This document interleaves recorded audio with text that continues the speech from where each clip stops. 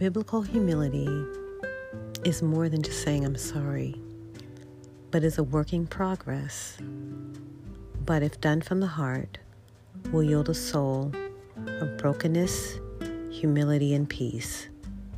Find out how in my next episode.